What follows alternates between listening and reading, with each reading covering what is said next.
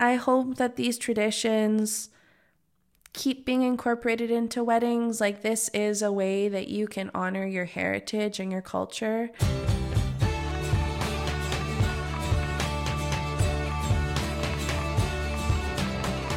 Our moms have a mutual cousin, Carol. Our babas have a mutual friend, Pearl. And we have a mutual love, Ukrainian dance and culture. I'm Hannah. I'm Caitlin. And this is VSI, the Ukrainian Dance and Culture podcast. Welcome, Mrs. Hannah Picklick. Mrs. That's wild. Notice something different, folks? She's a wife. You're a wife. I'm a wife, or as Yulian, my husband, calls me, Waifulochka. That's the new nickname. Kind of cringy. So Hannah, when did you get married? I got married September 29th, Friday, September 29th, 2023. It was a beautiful day, a spectacular day. Couldn't have asked for more. I was one of the people who was lucky enough to attend this beautiful celebration, and I just loved how much Ukrainian culture you incorporated into the entire day, and not just the day, the lead up to the day too. And that is what we're going to talk about here today, about how to incorporate Ukrainian traditions into your wedding. Maybe not the way you're thinking traditions can be incorporated into your day, because I think some people don't do them because they have a certain feeling about them, just like it slows your day down, you don't have time for them, or like your baba did them and it's like old-fashioned and just not what people do now. But when we were planning our day and thinking about what traditions we wanted to be involved, I wanted to make sure that they were still meaningful to us and we weren't just doing them just to do them. Like, that wasn't the point to me. It was to do them because there's meaning behind them and they mean something to us, and we didn't do them perhaps the traditional way that you would read in a textbook. We changed them to make sure that they reflected who we are. And this was important to you because you have a Ukrainian background and your husband is from Ukraine, correct? Yes. So I'm part of the Ukrainian Canadian diaspora. Yeah, we've talked about in other episodes how we, both you and I, have grown up doing different Ukrainian traditions at like Christmas or to do with Ukrainian dance or Easter or whatever, different times of the year. And Yulian, my husband, he is from Sumy, Ukraine, which is northeast. It's actually right on the Russian border. And he didn't grow up really doing any traditions. He grew up partly during the Soviet times. Just even in that region in Ukraine, because of different influences over time, they haven't been able to keep their traditions as much as Western Ukraine has. So he has always said when he started dating me, he feels like he became more Ukrainian because he was celebrating traditions that he really hadn't before. Yeah, so it was important for us to include those in our wedding day. And I mean, I do feel like Ukrainian culture is just such a big part of who I am, or has become such a big part of who I am, especially in the last 5 years, that like this is actually a reflection of me and Yulian. Not just like, we're not just doing it just to do it. Like, this is truly, like, I believe in them. Something else about the traditions is that so much of the time we see them like in a performed way. So like with Ukrainian dance, there's lots of different times you see traditions from different holidays literally performed on stage, or yeah, even a wedding performed on stage. And lots of times there's like, it's like a story. It's like, this is what's going to happen next and this is what this means. But I really wanted, when we did it for our wedding, I just wanted it to be part of our day. And while I want people to know what's happening, I didn't want to be like, okay, this is what's happening next and this is what it means, and now this is what's happening and this is what it means. I wanted it to be more organic and like not like a performance. So I think it went well. But we still did explain things. But you didn't stop the entire wedding to explain things. How did you explain things? So on our actual wedding day, at the church ceremony, we had a pamphlet, brochure. Sounds like I'm selling something. Ukrainian culture, here it is. Yeah, so for the church ceremony, we had like a church program that had the different traditions and different parts of the ceremony, explaining the meanings. And I tried to make it like interesting to look at as well. And then for the reception, on the back side of the menu, we also had, I think I called it a menu of meanings for our Ukrainian wedding. And it wasn't necessarily just traditions. Like, it was things like Sume, for example. And then it said Sume is where Julian's from. Not everyone knows that. Not everyone knows how it looks to be spelled or whatever. So just things that actually pertain to us. And even if you are listening to this and you don't have a wedding coming up in your life, I think you're still going to get a lot out of this, because so much of Ukrainian culture in general, not in general, just so much of Ukrainian culture has so much symbolism built into it, which you're really going to hear lots of the symbolism, whether that's something you find interesting as a choreographer or just something that you want to think about for your own life. I know I love learning about these folk beliefs. So let's start. So the traditions happened even before the wedding, correct? Correct. In what way? So, okay, well, if we go way back, the first tradition, which we didn't actually intend to happen, was that we had staroste, which are matchmakers. So typically it would be respected elders in a village or city who are approached. Accurate. Yeah. I know who yours are. Yeah. They're basically approached to say, like, marry off the kids. So 2 matchmakers are approached, which is like kind of wild to think about now. It's a lot different. And they're basically arranging a marriage, but there's still love there. That is not how it happened for us. I'm just explaining the tradition from long ago. So the staroste would usually present men to the woman, a woman. And then if she accepted or she wanted to court him, she would sometimes give him a pisanka. And if she rejected him, she would give him a pumpkin, which I think a lot of people know about that symbolism, the pumpkin, to reject a guy. And then if she accepted it, then they would get engaged. She would tie like a kerchief around his arm to show that that's who her mate is.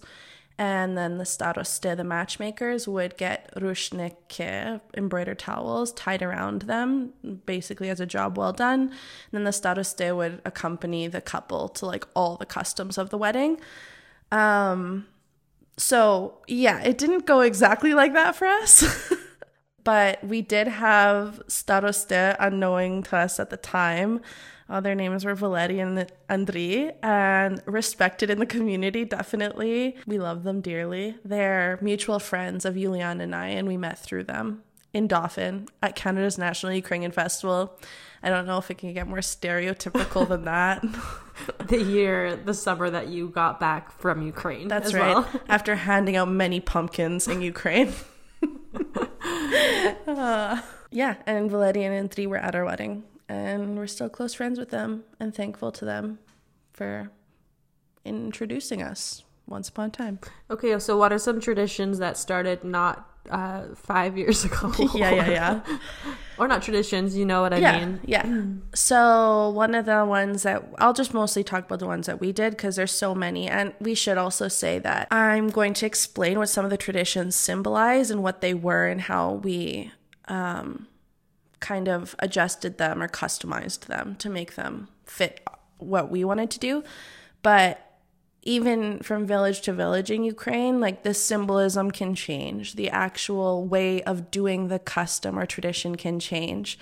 So this is not like a step-by-step guide on how to do this. It's just what we did and some of the things that I know about the traditions. But if you know other traditions or other ways to do these traditions, I would love to hear about them because I love learning what different families or villages do. So one of the things we did before our wedding is we had a derevce or hilce, which is the wedding tree. And typically it would be decorated by, it's like a small tree. And it either can be cut down or dug up.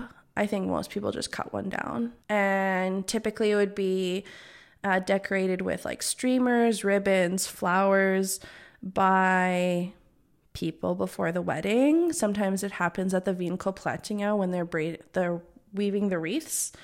But for us, it was just Julian and I, and we went into the bush at my parents' place, and Julian found a very nice little spruce tree to dig up, and we wanted to plant ours in a little pot so that we could plant it later on after our wedding. And we brought our tree to dance rehearsal. So my parents and I run a group called Solo Ukrainian Dancers, and we brought the tree to dance rehearsal the Tuesday before our wedding, I think it was, and we put on some music, and each group helped decorate the tree. They tied ribbons on it, and it was really special because I see those kids every week, and some of them I've been teaching since they were 5 and now they're 20. Wait, that makes me sound very old. That's not true. I haven't been teaching them since they were 5. So they helped us decorate our tree, and it's supposed to bring happiness to the couple and protect them from evil. And then after the wedding, you put the tree in your front yard or on your step or somewhere, and it's supposed to weather the storm of literally the weather, which symbolizes what the new couple has to, or the newlyweds have to endure in their first year of marriage. And then we brought the wedding tree to our wedding and had it on display. In Ukraine, sometimes we would see people's trees in their yards, hey? Sometimes when we would be going by, or sometimes their fences would be decorated. Yeah. We didn't decorate, like, sometimes there's a massive archway in front of, like, the parents' place. We didn't do that. But, yeah, the tree is sometimes in front, and we still need to plant ours. Hopefully it lives. And then on the week of the wedding, it was the Monday night, I believe, you held Vinkoplatinga, which is traditionally when happily married women and girls gather to weave wreaths for the couple, which they're going to wear on their wedding day during the ceremony. And then also usually they weave a garland for around the korovai, the wedding bread. Usually it's supposed to be done like only a couple days before the wedding, but yeah, that just wasn't possible. There's just like too much to do, and we didn't want to be stressed. We wanted to enjoy it. So we did it earlier in the week. And then so kind of what happens is the women gather at someone's place, and there's barvinok or myrtle on the table, and that symbolizes everlasting love. And it just looks like green leaves, sort of. Yeah. And the barvinok or myrtle is sprinkled. So my mom sprinkled it with nuts so that our future would be strong, candy so our future would be sweet, some coins so that we would be rich, and wheat so that we would be happy. And then my baba blessed it with holy water 3 times. And then after that, all of the ladies started weaving. So while you're weaving, you want to have a clear mind and have good intentions for the couple, because the whole point of it is that you're literally weaving good fate into the wreaths for the couple.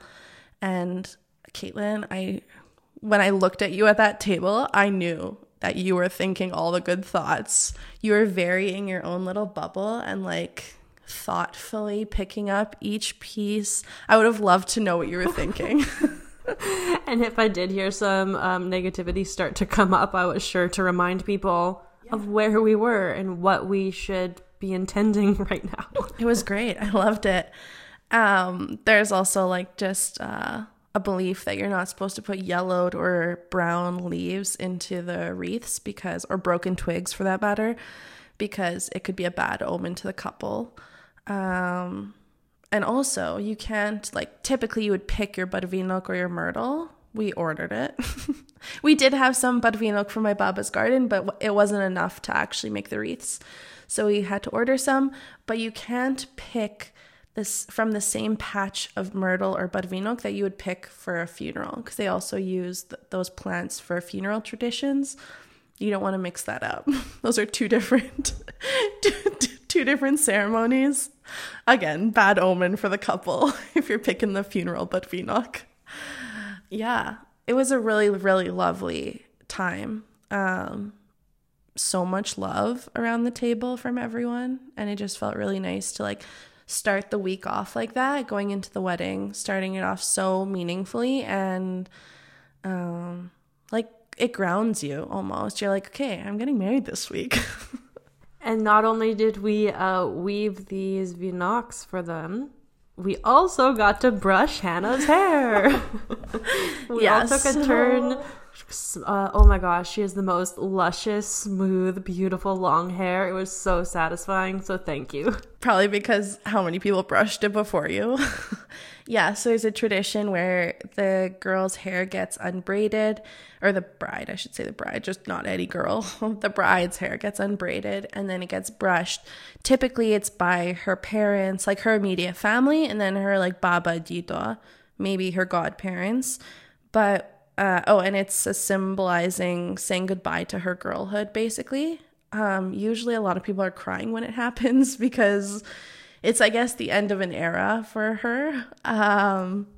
It wasn't so sad when it was happening when we did it. It was nice. And actually everyone at my vinkoplättinga combed my hair. So all my cousins who were there, brother, dad, mom, sister, friends, anyone who was there had a chance. And it was really lovely. And then after that, my sister braided my hair again and then put coins into it. Again, wishing riches on the couple. And vinkoplättinga has specific songs that go with it. We had songs playing in the background, but usually all the women are singing, and that's how you put your good intentions into the wreath. Man, there's so many like little traditions within each tradition. Like even you can put a piece of garlic into one of the wreaths to ward away bad spirits. You could also put a dime for riches. Just to differentiate our wreaths on the actual wedding day, my mom ended up sewing a little icon into mine so the priest knew whose was whose. Also you aren't supposed to knot the thread while you're weaving it, or the string that you're using, because it could cause a knot in the relationship. Yeah, there's just so many like little... They're very meaningful though when you're thinking about them, and like literally everyone is to like try and set the couple up for a happy future, which is really nice. How did you decide to incorporate some without getting too overwhelmed? Because there are so many different ways that you could have gone about this, so many things you could have thought of. What if someone did tie a knot in yours? Like, are you going to be getting upset with them? No, I know you did not and would not. But how was it overwhelming to not have this like exact thing that you had to or wanted to follow, and it was more just like free flowing and intentional? Yeah, honestly, if I'm being honest, sometimes it was overwhelming when we're thinking what traditions we wanted to incorporate, because when I'm learning about Ukrainian culture or trying to teach about it, I do want to tell people as much as possible, and I do want to tell them the right thing. But when it came down to actually celebrating these traditions, I did realize that like it's not about that, and that it's more about like what's meaningful to us. How do we include the most people that we can? How do we make it understandable for people? How is this not going to be like a 5-hour thing? Like it could be a whole day thing, really. And again, I didn't want it to be like a performance. So even when we were planning my vinkoplättinga, like I had to explain the whole thing to my sister, who made like a little script, and I told her about all the symbolism, and then she was the one who kind of led the evening, because the bride's not supposed to lead her own vinkoplättinga. It's supposed to be a happily married woman, and usually an elder in the village. So even that part, I was like, how do I do this without it being me? Like, because I have to tell this how to do the tradition to someone. So I think it worked out well. And you can do as little or as much as you want. Like, even for my sister's wedding, she had the barvinok wreaths. We didn't do the ceremony, like the vinkopletinga weaving for her. She just asked one of my aunties to do it for her, and that was a really special moment between her and my auntie, just asking her to do it and then having the wreaths at her ceremony. Like, it can be as much or as little as you want. All right, so we're still before the wedding. Anything else you need to do before the wedding that you, you, not everyone, that you did? So the other thing that we did was I wanted a korovai for our wedding, which is the traditional wedding bread. So the tradition is that, again, happily married women gather and they bake this bread together. It symbolizes the unity of two families, or the connection that the two families have, and then the unity of two hearts becoming one. And the wedding bread is usually braided, and then there's a bunch of decorations on top. People choose different decorations. Like, the classic is doves, but then some people put like little roses or leaves or like dough beads to make like garland. Everyone does different stuff, and over time they've become more like aesthetic. And when it's very similar to vinkopletinga. When you're making the bread, you want to be putting your good intentions into it. You want a good fate for the couple, so you want to do it with a clear mind.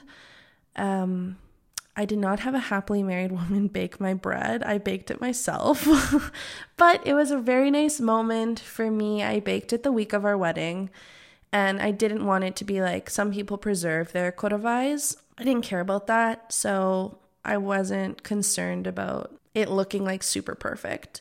I just wanted it to be there, and I wanted it to be a tradition that we included.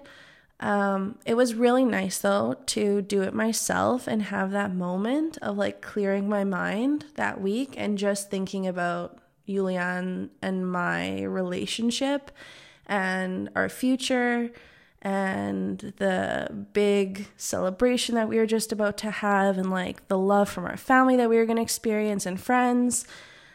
It was just a very intentional moment for myself to like slow down during that week. But then what I did do with a happily married woman is I made all the dough birds, the doves, with my baba.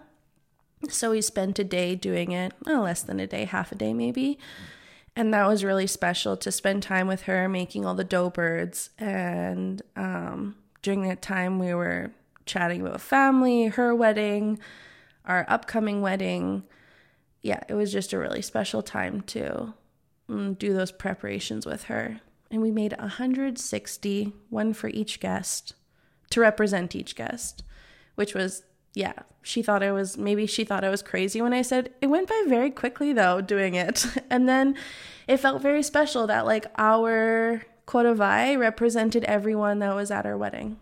I love that. And I think it sounds like it was really inviting you to think about all of those, the love that you're bringing into that is surrounding you in your life when you are adding these 160 to it. Little spoiler alert here, we will be eating this later, but I feel like if your mind ever did start to wander, it was probably like easy to anchor back into what you were there for. Yes. And actually when we were making the dove birds, I was surprised, maybe not surprised, just like I feel like I actually thought about each person that was coming to our wedding. Like going through each family and each member, and then going through the friends that were coming, and then while making the dough birds thinking like, oh, I wonder how they're doing. I can't wait to see them and catch up with them. Or like someone just had a baby. Oh, I'm so happy. Like, I don't know. Each time I was making a dough bird and thinking of a different person, it was so nice to not just think about ourselves and our wedding day, but like what those people have added to our life and how we're going to be part of each other's lives going forward. Yeah, it was special. Beautiful. Okay, and now are we at the wedding day yet? Yeah. You ready? I think so. Okay. Yeah. I mean, there are other traditions that happen before the wedding, but those are the main ones that we did. So this is going to be a long episode. Just like the wedding, a long one. So our day started with, we were separate in the morning. We got ready separately. And then Julian came over to my parents' place and we did our first look, which was very exciting. I don't know if that's a tradition in Ukraine. I think people just do first looks. Anyway, that was very special and definitely calmed my nerves and felt really good to just be together from the morning and like spend the whole day together. And then after that, this was kind of like a joke amongst Julian and I leading up to our wedding, was the tradition of paying a ransom or paying for the bride. So obviously this is like, my values and beliefs do not align with this tradition and where it's rooted in, like paying for the bride and paying the dad or the brother to now take the bride into your own life. I don't believe in that, but we talked about it and it's just something that's like silly. And I was like joking with Julian that he would have to pay for me before we could have our wedding day or whatever. So I didn't actually think it was going to happen, but it actually ended up being one of my favorite moments of the day. This is not going where people think it's going. It's more meaningful than getting money. So before we did our first look out on my parents' porch, and then before we entered the house together, Julian said, okay, just wait 1 sec, I have to go get something. And he went to the car and he brought back he was holding a rose and a stuffed horse. So he started, I think I'm gonna cry. And just before I tell you the story, Julian's like thoughtful, but not overly thoughtful. Like he struggles with being very thoughtful. Like he with actions. Yeah. Like romantic actions, I guess is a better way to put it, because he does a lot of acts of service. And then even with words, like he's a man of few words, unless you're talking about cars or speakers, or audio systems. So this was like a surprise to me. He gave a rose to my mom and said something along the lines, I'm not going to do this justice because when he said it, it was so beautiful. Something along the lines of, there's a saying in Ukrainian that a mom raises her daughter to be as beautiful as a rose. And while no rose could ever be as beautiful as Hannah, he was sorry that he's taking away the beauty from her house. But he hoped that the rose would add some beauty back to it. Yeah, something like that. It was nicer than how I said it. And then he gave a stuffed horse to my dad, and we have horses. My dad has horses at their place. And he said something along the lines of, because a living being is leaving their home, he wanted to add another living being at it, so that they would have the same number of living beings on their property. And so he gave him a stuffed horse, but Julian's intention is to buy him a horse, which is wild. Wow. Yeah. And the stuffed horse is actually like a replica of Spirit, the movie Spirit, which is my dad's favorite movie. So even he went like out of his way to find like this. I'm like, where did you buy this? He's like, I'm not telling. So yeah, it was just very thoughtful and like kind of, it's a silly tradition. Like nowadays, the meaning behind it is not a lot of people's values, but he turned it into something that was a very special start to our day. Everyone was crying.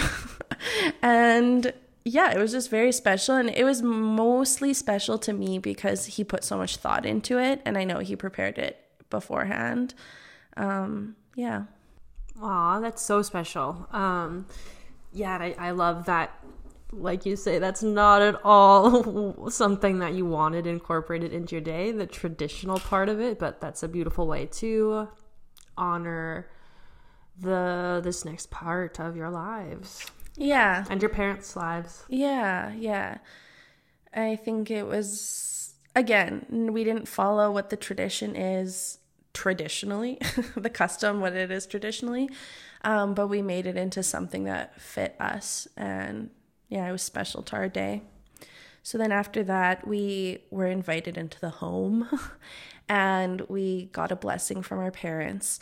So we knelt down on a rushnik, an embroidered towel, and our parents, so my parents were there and Yulian's mom was there because his dad is still in Ukraine. His mom was visiting us and they gave us a blessing. So they were holding a kolach, a braided bread, and they basically gave us their good wishes for our future, wishing us a future of happiness and prosperity, and basically gave their blessing for our two families to become one. And that was another really emotional moment, just like having our whole family there and like getting everyone on the same page about like what's gonna happen now, kind of like just grounding everyone again. And they held the kolach above our head and made the sign of the cross with the kolach 3 times, I think, and then we kissed it. And then we hugged the opposite set of parents. So I hugged his mom and he hugged my parents.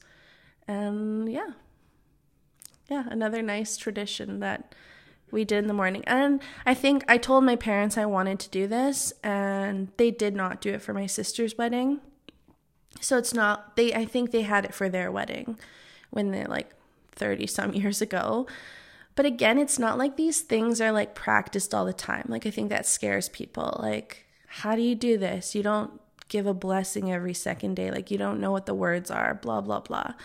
But I told my parents in advance that this is something that we wanted, and my dad did some research, maybe asked some friends, other people who know things about this, and then he honestly had a script in front of him, and that's totally fine. And it was like, again, so meaningful that he had honored the wish that we wanted to do this, and I know the meaning came from their hearts, but it's fine to have a script. You don't need to memorize it, you know? It's still just as meaningful.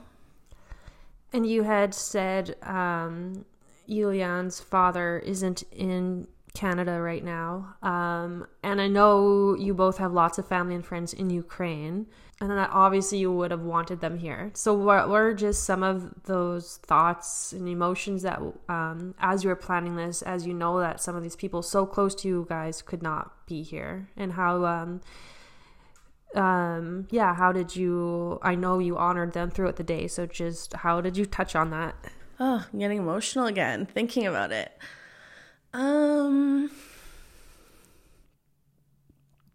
Yeah, so originally we planned to have a wedding in Ukraine and in Canada, but the wedding in Ukraine can't happen at the moment. I'm not saying it's never going to happen because it for sure will. Yeah, I think the hardest part is knowing that they can't be here, not because they literally cannot be here. Like, they can't make it to Canada right now. So that was really hard because it's sad. The reason they can't be here is because of the war. But they gave us their blessings beforehand. Yulian's dad video chatted, I think, earlier that week. Also, we tried to plan for there to be like a live feed, but because the electricity keeps going off in Ukraine randomly because of the war again, it didn't make sense for us to have the live feed because then it would cut out and then they just miss it and they won't be able to get back in. So we just filmed everything and we've sent it to them and they've been able to watch it. Yeah, it was sad not having them there, but it was really special to have his mom, at least one person from his family, and their presence was definitely felt though, and we were thinking about them all day. And his daughter Sophia loves painting and drawing, and she I guess we can talk about this now since we're on the topic. She painted a picture of a kalina branch, like a little bunch of kalina, and our favor was jars of kalina jam that my baba and I made together. So my baba and Dito picked the kalina, And then her and I made it together and jarred all of them. And then Sophia painted this kalina branch, and we made little tags out of it for the kalina jars. So that was a really special way to like include her, even though she couldn't be here. Their presence was definitely felt just all day through any of the traditions. And so many of those I really, really appreciated all of that intention behind it. So now back to wedding things. Anything else at the home before you made your way to the church? I don't think so. After we got our blessing from the parents, we went to the church, and we got married at an Orthodox church, and we'll just go into the service, I guess.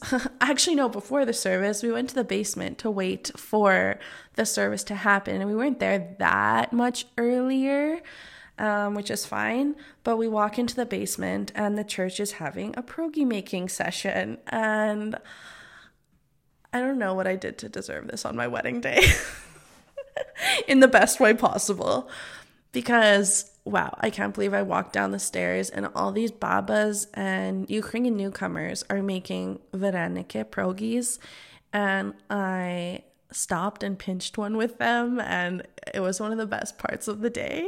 I keep saying that about different things because it's like the unexpected moments. I was like, wow, like how could this even be? So pinched a pierogi right before I walked down the aisle. Oh, I just wonder the fate of that pierogi and who got to end up with it. Special person. Right? That's right. It's a new tradition. Pinch a pierogi before you get married. It's like sealing your fate together. Pinching it together.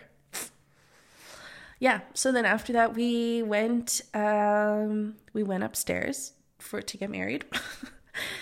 We started at the back of the church where the ceremony starts, and that's kind of where the engagement happens. Like, obviously, we're engaged in Canadian, North American terms, but for the service purposes, you get engaged at the back of the church, and then you walk down the aisle together as a couple, which was it's not new to people. I mean, it happens in traditional Ukrainian services, but new to my parents. My sister, when she got married, she was still walked down the aisle by my dad. And that was, I think, a hard thing for my dad to give up for our wedding. But it was really, really something that Julian and I wanted. We wanted to be at the back of the church together. And the symbolism of walking into the church together is that you're equals in the church, you're equaling your life together, and you're starting this life together. How many times can I say together? Yeah. A couple more together. Yep, started crying immediately walking down the aisle when I realized what was happening. And then my sister stepped on the back of my dress and made me laugh, so that was fine. And then, the service just went on. I'm not going to explain every part because it's long. Not that long, though. I think people have this thing in their mind that Ukrainian services are very long. We didn't have a liturgy with ours. It was just the marriage ceremony. And it was an hour, which, that's not that bad. And again, I made that pamphlet for everyone so that even if you are Ukrainian, you don't always know the reasons that things happen. And it was interesting for me to learn about while we were doing our preparations to get married. And I wanted people to feel included. I tried to lay out all of the meanings of things in a relatable way. Stepped on the rushnik together at the same time. Put to use those vinke that we made. That's right. So that's the crowning part of the service where we become the king and queen of our own kingdom. You step on the rushnik. It's said that if someone steps on it first, they become the head of the house. But I know lots of couples choose to step on it together, which we did. Our hands got tied by a rushnik, symbolizing that we're literally going to be tied together forever. And it was tied very tight. With Julian dragging behind slightly, being pulled. Yeah, walking around the little altar 3 times, which symbolizes your first steps as husband and wife together. But yeah, because of the way it was tied, it has to be your right hand. So he was on my right side, so his hand had to like cross over his body. And yeah, it was a nice part. And also the part earlier in the ceremony, so the rings happen earlier than in like a typical North American ceremony. I'm just gonna say that just to umbrella that. This was very interesting to me, is that when the rings get put on the bride and groom, it starts with the bride's ring being put on the groom's hand and the groom's ring being put on the bride's hand. And it symbolizes that your lives are going to be intertwined forever. And then the priest switches them 3 times. Then you finish with your own ring. That part was nice. I like the symbolism behind it. And then we did the signing of our documents. Very traditional. And the legal stuff. And then we left the church, walked out, married.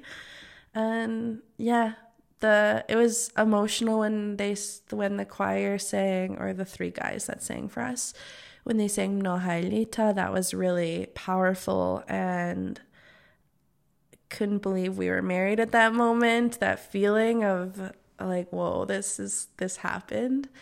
And then also when we were signing our documents, I had a moment to like look out at everyone. I was like looking at the church, looking at like the ceiling, just trying to take in all the details and just take in the moment of like what was really happening, and like locking eyes with so many people in the pews. That was really memorable. And so then you walked down the aisle out of the church, greeted once again by all these people you were just looking out to. Oh, one more thing. Mm-hmm. So at our rehearsal, like we weren't really sure how the ending of the ceremony was going to go. Most people like walk down the aisle, and then if it's at a church, walk down the aisle, move to the side somewhere, kind of hidden, have their own moment. Everyone goes outside, then they come outside. Our priest specifically didn't. He wanted us to leave the church last, like the actual square where the holy church is. Does that make sense? Not the building. So we kind of greeted everyone on their way out, which was really nice. I thought it would be like more chaotic and hectic, but like getting to see everyone. Our ceremony was on a Friday at lunchtime. So we expected that some people would have to miss. Totally fine. But just seeing how many people came to support us and were able to make it for our wedding was so special, and to get that time to see them quickly before moving on to the next part of our day was really meaningful. And then our photographer held us back for a moment while everyone went outside, and there was sun just like pouring in through the side windows, and it was so amazing. Like those are some of my favorite pictures from the day. And I didn't find out till later that actually the sun started pouring in right when we were signing our documents, or right after, which I think it was my baba who passed away. Yeah. When we were outside, we all got to pass around, or you passed around the collage that you had. Okay, wait, this is what I first want to say. What did you do with the collage? You did something with it. Yeah, so when we went outside, my cousin handed us a collage with a hole in the middle of it. And there's a tradition where you look through the hole to see what your future will hold, see what you see. There was not very many clouds when we looked through it. Sunny days ahead. Sunny days ahead, yes. So you kind of just like see what your future holds, and then after that you break it. So the bride holds one side, the groom holds the other side. You break it, and whoever has the bigger half is said to be the head of the house. And yeah, it didn't turn out well for me. No, we were all cheering for you. I don't know if you heard. There's a big... I can't believe I only got it was less than a third. I know, a very small bit. But we were like, Yulian probably was right away like, no, like, here's the bigger half for you. Take it. Yeah, afterwards my baba made the collage, and her and my Dito were joking that they should have like put tiny cuts in it to rig it in my favor. Yeah, so that was fun. Then we passed it all around and everyone had a little taste of it. And yeah, my mom also made, like, we didn't have our guests throw like rice or blow bubbles or whatever. My mom made little rings with ribbons coming off of them. And they were supposed to look like vinoks, like vinke wreaths, like Ukrainian dance wreaths. Supposed to look like them and did look like them. Yeah. So that was cute. Everyone waved them around. I still have mine. I'm still deciding the perfect spot for it. Keychain. Then it's with you all the time. Yeah, I have so many things on my keychain right now. So no. We'll see. I want it to stand out. I'll think of something. One earring. Yes. Hannah, we have not talked about something. What's that? Your dress. Oh, yes. And this, my friends, deserves to be talked about. I didn't feel anything towards my dress until like the day of. Okay. Honestly. Like I felt, okay, so I had my dress made. I knew from the beginning I did not want to do the traditional dress shopping. I had specific things in mind, which just can't really be found. Like long sleeves, for example. Not many dresses like that in Winnipeg. My sister got married 2 years ago. We have similar style. And when we went dress shopping for her, it was like a mediocre experience at best. And I knew that's how it would be for myself. So I just wanted to skip it. I didn't want that to be part of, like, I didn't want the negative feelings of it, which I knew could happen. I came across someone on Etsy that makes wedding dresses. I liked the style of them, and I found out she was Ukrainian. She's not living in Ukraine at the moment. Her name's Anna. And I kind of just was like, hey, I feel like this is what I got to do. Like, it was already getting like late in the game for wedding dress timeline. So I started chatting with her. We designed a dress together. There were certain things I wanted. I knew I wanted some color in it. Got that. I knew I wanted long sleeves. It was extra special that she was Ukrainian. And it didn't come on time when it was supposed to by August 30th. A month before our wedding, got lost with UPS. My dad had to do give some strong words over the phone to UPS customer service. It eventually came. It wouldn't have come though if it wasn't for him and like spending so many hours on the phone with them. And it basically fit perfectly when it came, thank goodness. I had some very minor alterations. And yeah, it just felt so much like me when I wore it. Like trying it on in advance, like I feel like most people would be like, wow, yeah, this is the one. Didn't really feel like that. For me, it was like, okay, this is like, yes, I like it. Yes, it looks nice on me. It fits me. It's like the things that I want, but there's like no emotional connection to it. I feel like when everything came together on the wedding day, it was like, okay, yes, this is like, even with what Julian was wearing and what I was wearing and how my family looked all together and the flowers, like, I don't know, everything just came together. It was like, okay, yeah, this is how I'm supposed to look on my wedding day. And you said the dressmaker is Ukrainian, but it also like looks quite Ukrainian. Does it? With like Ukrainian-esque with the billowy sleeves. It has, I'm just looking at a photo now because I know you should all just pull up a photo right now, but yeah, like these beautiful flowers that look real. And it reminds me of embroidery. Absolutely it does. And those sleeves too. And then of course with your beautiful white vinok that you're wearing with the ribbons down your back. Wow. Thanks. Yeah, it did look really nice. And like people are asking, wow, you must have had like a real vision in mind for this dress. It's like, no, like I knew the shape that I wanted, what looks good on me. I knew what I want the back to look like, the front and the sleeves. And I knew I wanted color, but I didn't know how it was going to look. And like her putting the flowers on and all the other details of it, it was never a picture in my brain. It was like, okay, I hope this works out. And I hope this doesn't look tacky because, yeah. I would like to see it in comparison to, remember when you told like an AI program to design you a wedding dress? Gosh. I would like to see your real dress compared to that. Not that there was anything that you were going to get made from those AI, images, but no. And also your family, like your dad, Julian, your brother, Julian's best man, they were all wearing embroidered shirts as well. So we had embroidery. We knew we wanted to do that early on. It felt right. It felt like the right fit. But something specific that I wanted to do is I love ethnography, and I don't want to call it costuming, but the costuming aspect of Ukrainian dance. Traditional attire, yes. And so when we were getting these shirts made, I wanted the embroidery to reflect the village or the region that the person was from.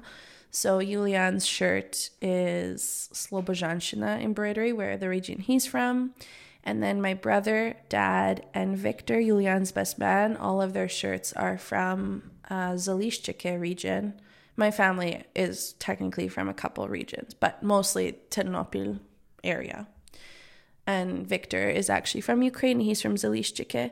So all of their shirts are the embroidery from the region.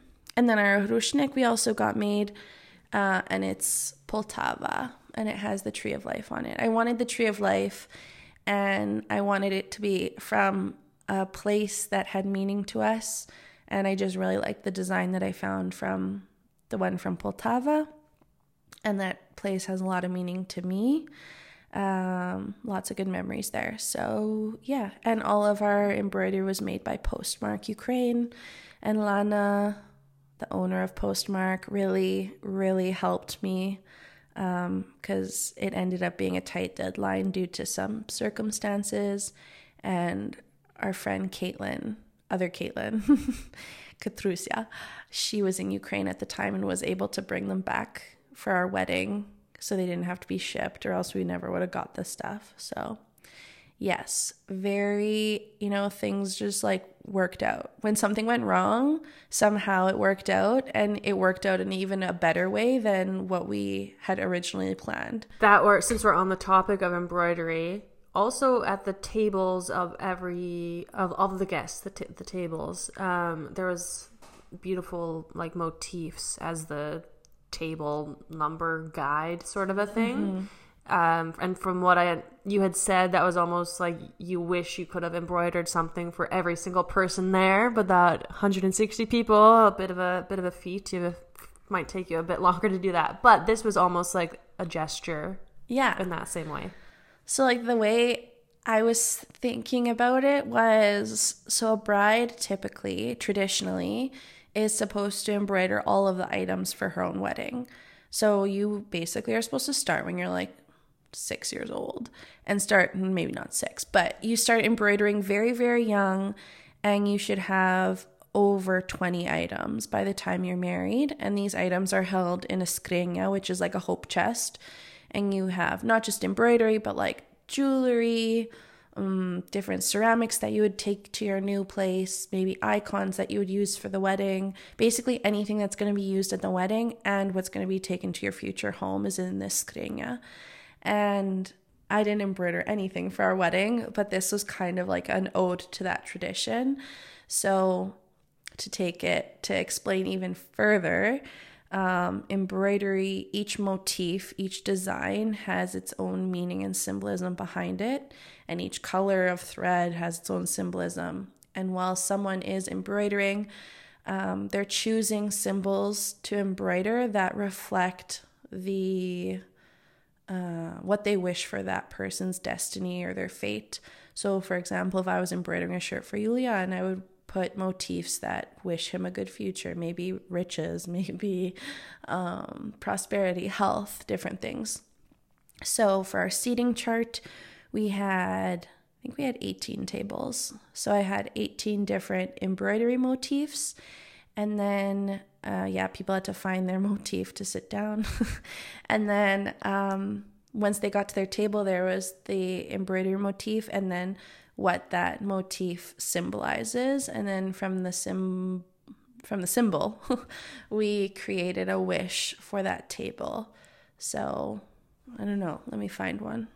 Okay, so for friends that were at the rose table, which was obviously my friends from our dance group Troyanda, which means rose, So in embroidery, a rose symbolizes beauty, love. What else? Beauty and love. Yeah. So passion, yeah. So their wish said, may your journey be overflowing with moments of love and the extraordinary beauty found in everyday moments. Here's to a life filled with deep connections that bring joy to your soul. So, yeah, we wrote a wish for each table. And like the doves, I truly was thinking about who was sitting at that table and like what I hope for them and what I hope for their destiny and, the good wishes that I have, Julian and I have for them. And while I wish I could have put multiple things for each table, like all of the wishes were for everyone. Which was a nice way to incorporate that tradition in our own way again. Another one you did in your own way. So later on in the night, you had a live band, and then for one of the songs, this was not a live song, I should say. Your friend Nina sang, and it was so beautiful. There was this part of the covering of the bride. What was that all about? Yeah, so traditionally it happens, it's like one of the last traditions that, maybe it is the last tradition that happens at a Ukrainian wedding, and it should happen basically like right before midnight. So the bride sits down. In some places, she might sit on the husband's lap. Sometimes she sits on a white pillow. And basically the mom unbraids her hair and combs it for the last time. And again, a very emotional tradition. It's just like a moment between the bride and her mom or godmother, or it could be mother-in-law. So the way we did it is my mom did not take out my hair. There's a lot of bobby pins in there. No, she took off the vinok that I was wearing, and she covered my head with a white kerchief, symbolizing that I'm now a married woman. In Ukrainian tradition, once you're a married woman, you have your head covered. Yeah, so she covered my hair with a white kerchief, and then I danced with all of the unmarried and single girls, and I held my vinok above their head, and basically that tradition is wishing to pass on my married fate to them if they want it. I did pull one of my friends into it, and she's like, I don't want to get married. And I was like, okay, you can leave now. You can go back to the circle. Sorry. I take it back. Not passing on this fate. Yeah, so that was another really nice a nice tradition. And honestly, I know I told this to you. I was worried to do that one because it was like already once the party started, and I was like, I don't want to like bring everyone's mood down. But I'm glad I like bring everyone's mood down by wishing a marriage upon them. Yeah, but the song is kind of like slow and it can be sad. And yeah, but I guess we placed it somewhere in the night where it worked out just fine. I think it was after a break or before the band took a break. And again, like your wedding is about you and what reflects you. And so looking back, like it wasn't a downer at all. It was such a special moment for me and there was a lot of single girls. I didn't even get through everyone and I felt so bad. It was such a special moment. Like, do what fits you, do what feels good to you. Another part of that tradition is that once you dance with all the unmarried girls, you take a ribbon from your vinok and give it to each single girl, and then she is supposed to carry that ribbon with her until she gets married and put it in her own vinok on her wedding day. So I didn't do that. I didn't give out ribbons from my vinok, but at each place setting, the name tags of each place setting were a ribbon with the name on it. The name was written on a ribbon, basically. And the ribbons were the same ribbons that we used for my vinok. So that was like my kind of way of giving a piece of my ribbon. It was to each person, not just the single unmarried girls. But yeah, so that was how we incorporated that tradition. Again, in our own way, like we changed it. There were so many beautiful details. You had just mentioned the little name tag, place holder. What were some other things that you had for maybe decorations or anything like that? Mm-hmm. Yeah, so we had one of those neon light up LED signs that said Mnoha Elita, which means many happy years that was behind us. We had not little, tiles in front of each place setting. We didn't have appetizers. Our appetizers were like a little charcuterie plate. It was bread. It was just bread and cheese. And on the corner of each one, it said smacznoha, which means like let it be tasty, or bon appetit in Ukrainian. We had our signature drinks at the bar so Yulian's was called the Sumy Slammer. Sumy is where he's from in Ukraine. And we kind of made our own cocktail using Ukrainian cherry juice. So we got the cherry juice from a Euro store in Winnipeg. And I think it's Nash Sik is the brand. Anyway, again, nice to like incorporate Ukrainian stuff in our wedding and also just support another Ukrainian vendor.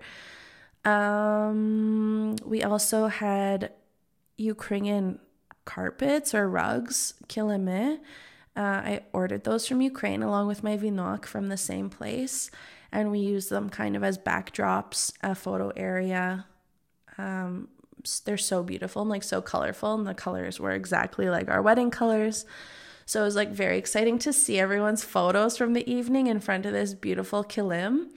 And I didn't think of it at the time, but after I'm seeing all these photos, and like these photos are on people's feeds, and I like how it just like infiltrates people who weren't there, and them seeing like that rug and maybe bringing Ukraine front of mind again, you know? And then I guess when people wanted us to kiss, we did the tradition. This is an old tradition in Ukraine, is to chant hirko, which means bitter. So you need to counteract the bitter by making it sweet. So you have to kiss. Yeah. And explaining all of these traditions, well, the ones that were relevant during the reception, was a very talented MC, Caitlin Vitt. I actually didn't explain many traditions. I did hirko and I guess I did. So I believe we've talked here before about the 3 first toasts in Ukrainian we talked about this on our superstitions one. Yeah. The first 3 toasts are typically the same. The first is to gathering, then to love. No, wait, then to friends, and then love. Yeah. And so we talked, or I incorporated that, although kind of, that's how I introduced people and stuff, and had the first 2 pretty close together because you don't want to let a fly get into your drink. And then the best man did sort of give the third one. Yeah. But I'm like, that's okay. Yeah. But I just counted everyone else's toasts. 2 to love, that's fine. Yeah, everyone else's toasts were just like wrapped up into mine because I also wanted to make sure to end on an odd number. Right. Yeah. Yeah, and then, you did explain some of the other traditions, or just like point people to the direction of what they could mean. It wasn't as long as this podcast, but our podcast was mentioned so many times during that night by so many people, whether it was in their speeches or toasts. Like, our podcast was mentioned more than the number of episodes we have. So yeah, it was brought up quite a few times. And then something really special that literally basically brought me to my knees was the third toast, to love. Caitlin reached out to we call him our Ukraine dad, Kirill, who's in Ukraine. He is fighting with the Ukrainian military, and she reached out to him. Maybe I'll let you take it away. Sure. I had asked him if he had, he obviously knows Hannah and I, and he had the chance to meet Yulian when you went there in October of 2021. Yeah. And I was, like Hannah said, he was our Ukrainian father, and that's not to dismiss our own dads. That's just like that. It's almost to highlight how we needed someone like that in our lives. And so I had just asked him if he had anything that he'd like to share with the couple. I'm going to read his blessing for you guys. Yeah, when Caitlin introduced this toast and when she started talking about Kirill, like, I was a hot mess. I'm a crier to begin with, but it was just so meaningful. Yeah, you can say the blessing now. The most valuable thing in a person's life is their feelings. You can't buy them anywhere. And the most valuable feeling is love. Therefore, my dear children, love each other always, and you will have great happiness. I love you. I hug you. Be always happy. Love, Kirilla. And actually, I had reached out to him, and then it was his birthday the very next day. Yeah, reached out to him around his birthday. So happy belated birthday wishes to you, Kirilla. I know so many people also have met him. People listening to this episode as well. He's just such a special person. And I know those wishes he would wish for anyone. Like, yeah, just so special. Again, someone who definitely will be invited to our Ukraine wedding, and someone we would have loved to have at our wedding in general. Not possible for the one we just had, but so special to have him there with those words and feelings. Yeah. So thanks for doing that. You're welcome. Thank you for existing. Is there anything else you would like to cover besides saying that everyone should just hire Hannah to arrange your marriage? She's still trying to arrange my marriage. Anyone should hire Hannah to help guide their Ukrainian-inspired wedding, I think. I would love to. I do not claim to know everything. I'm always learning. There's always someone else to learn from. But obviously learning these things takes time. It takes some research, and then it takes like putting yourself out there sometimes to connect with other people who know more than you or who know more specific things than you. But yeah, I know that there are a lot of young people that are getting married who do want to incorporate these things into their weddings, but like, where do you start? Where do you begin? And also, you want it to be you. We changed, like I said, just customized so many of the traditions to make them make sense for us, and that's fine. The whole point is that it's meaningful to you and that there's intention there. You don't need to follow it step by step, or it's not a rule. You make it make sense for yourself. And I hope that these traditions keep being incorporated into weddings. Like, this is a way that you can honor your heritage and your culture in a way that makes sense for you. Well, thank you so much for sharing everything about that. It was fun to relive that day. A little emotional too. And thanks so much for that. I think you gave a lot of ideas for people to even start thinking about or to look into more themselves. And if you have any questions about anything, I'm just going to tell people to reach out to you. Sounds good. Get in touch with us on social media. Thank you so much, Hannah. No problem. Wishing everyone so much happiness in their married or single life. Just live.